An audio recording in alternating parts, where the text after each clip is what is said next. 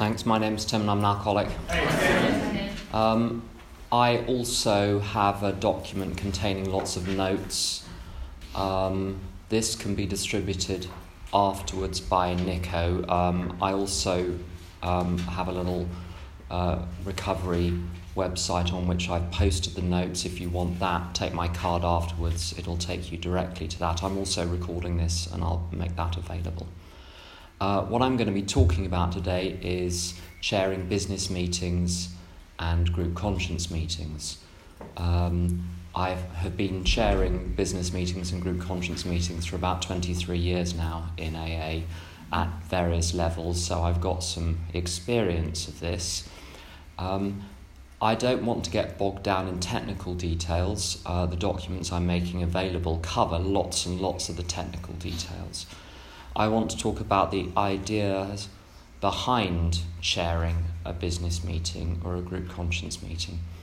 My sponsor is fond of saying that spiritual principles will solve all my problems and unspiritual principles will cause all my problems. And I think this operates within my own life at group level and at the level of service in AA, and the steps are there to bring me into alignment. The traditions are there to bring the group into alignment, and the concepts are there to bring the service work of AA into alignment with what one might call God's will. And the role of the business meeting and the group conscience meeting, I'll talk about the distinction between the two. To understand the role, one's got to understand the whole structure of the concepts, which is a method of taking God's will, as it were, in the ether and turning it into a set of concrete actions carried out by actual people. And this gets carried out through a chain of delegated authority via the group conscience, then down to the intergroup, down to the region, down to the General Service Conference, down to the Board of Trustees, down to their subcommittees, and actions get taken at every stage. And as long as people are acting within their delegated authority, taking initiative, reporting back, asking for help when necessary, consulting when necessary, but acting within that delegated authority, nothing can go wrong. The key element which makes all of this work is effective business meetings and group conscience meetings, which produce the decisions and which form the basis for that delegated authority. If the business meetings and group conscience meetings don't run properly, nothing works. The next point, I sponsor people in various fellowships which are much newer than AA in all sorts of different countries. And I've seen attempts to reinvent the wheel of how to run a 12-step fellowship, where people try to form other structures to take the place of the concepts. And I've never seen it work. What's very interesting is that a lot of the problems that I see in other countries, and with smaller fellowships in this country as well, is the creation of parallel structures, parallel reporting structures, and back channels. And it's starting to happen even in AA, with group business being transacted on WhatsApp groups, for instance, or by email circular, as opposed to everyone sitting in a room looking at each other and having to sit there politely until a decision is made that pretty much everyone can agree with. And so the first real point I'd like to make is that the business of AA must be brought under the aegis of God acting through the group conscience in either a business meeting or a group conscience meeting. When I got to AA, there was rarely a distinction between the two, but I think there is a very major distinction. The purpose of a business meeting is to transact business which has broadly been agreed on already. The group conscience meeting is where the major matters of policy for the group are decided. And in the AA service structure, the major matters of policy are decided by conference, and then the board carries it out. Within a group, both of those functions are fulfilled by the group members, but there must be a clear distinction. Are we here to discuss in general what the group does and what its purpose is and how it's going to do it, or are we going to be simply talking about how to effectively and efficiently implement those decisions? And so my home group operates a very strict distinction between the two. If people try to raise group conscience issues at a business meeting, it gets kicked to a group conscience meeting, which is held in a much more relaxed way at a separate time, sometimes in some groups in a separate place, where you allow the wild animals to run around, as it were, to allow new ideas to come to the fore and be developed without any formal decisions necessarily being made. Whereas business meetings, in my experience, must be run very tightly. And so the first point about how to run a business meeting is to make sure that the content is clear. And there are going to be standing reports by officers. There are going to be ad hoc issues which need to be dealt with. There may be any other business raised at the end, and one can have free sharing sessions. Now, in an AA group, normally, people can, by and large, share whatever they like. I mean, some things may be frowned on, but rarely is anyone stopped. People try to take that principle into business meetings, and it doesn't fly, because you cannot get the business transacted if the rule is anyone can say anything about anything at whatever length they choose. You won't get the business done, you'll be sidetracked.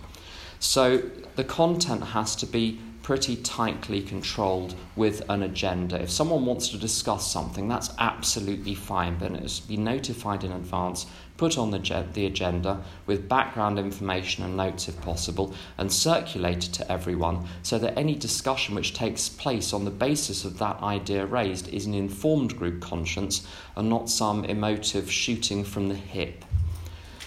If we're going to have discussion, vote and substantial unanimity from Concept 12 implemented, it's got to be based on an informed group conscience without any haste in the decision-making process.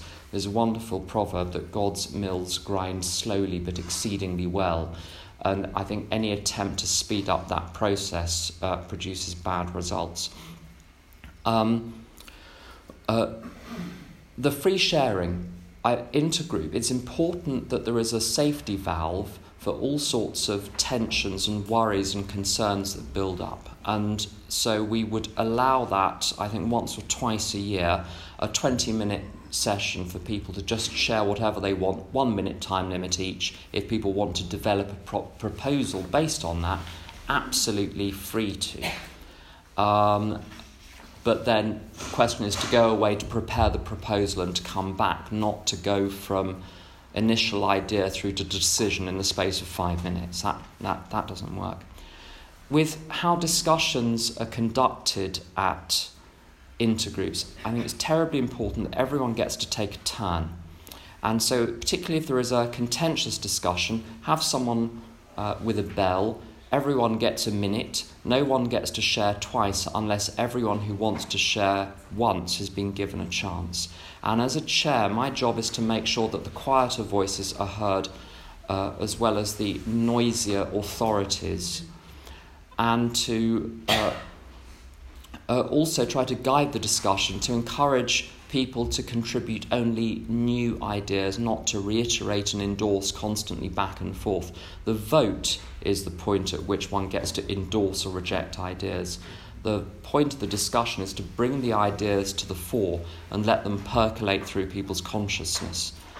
What else? I've often had to boundary both content and tone. So I gently bring people back onto topic, remind them of what the topic is, and also suggest that people restrict their contributions to sharing their own ideas and experience and considerations, and not to refer to other people directly, in particular in a critical way.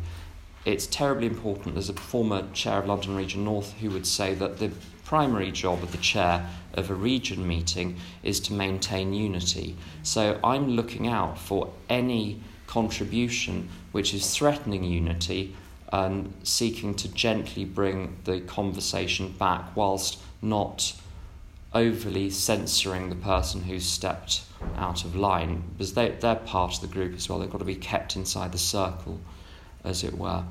And just a couple of things about... I've only got a few seconds left. A couple of things about decision-making. 2/3 is often accepted for an important decision, but frankly, substantial unanimity, in my experience, should be a lot more than that. If there is still a big minority, and 1/4 is actually still quite a big minority, that is not on board with an idea, maybe we haven't finished discussing it yet. And unless a decision needs to be made right now, how about we defer it? If everything gets heated, the decision won't be a good one. Or we won't know if it's a good one, because if we're not at peace, how do we know that the decision is not motivated by negative emotion? So it should be deferred anyway, if possible. And two terribly useful tools. The first one is to encourage anyone that has a view to submit a written contribution. Those written contributions will then be anonymised, collated into a document and sent out so people can consider them for a month between now and the next meeting. The second thing, which solves the most horrible disputes where people get very emotionally engaged, is to take the ringleaders, as it were, the people who are most vociferous in the voicing of their opinions, and say, why don't you together form a subcommittee to discuss this issue, to set out in writing all sorts of alternative proposals, to work together to gather all the information necessary and revert back, and you can present to us your findings at the next intergroup meeting. And you always discover by this means whether the noisy authorities actually want to back up what they're saying with hard work on behalf of AA, or whether it's just noise. And I've seen very good results come out of this. And that's pretty much all I've got to say, but I'm available for questions afterwards, and I can provide all of this information and more to anyone who's interested. Thank you. Thank you.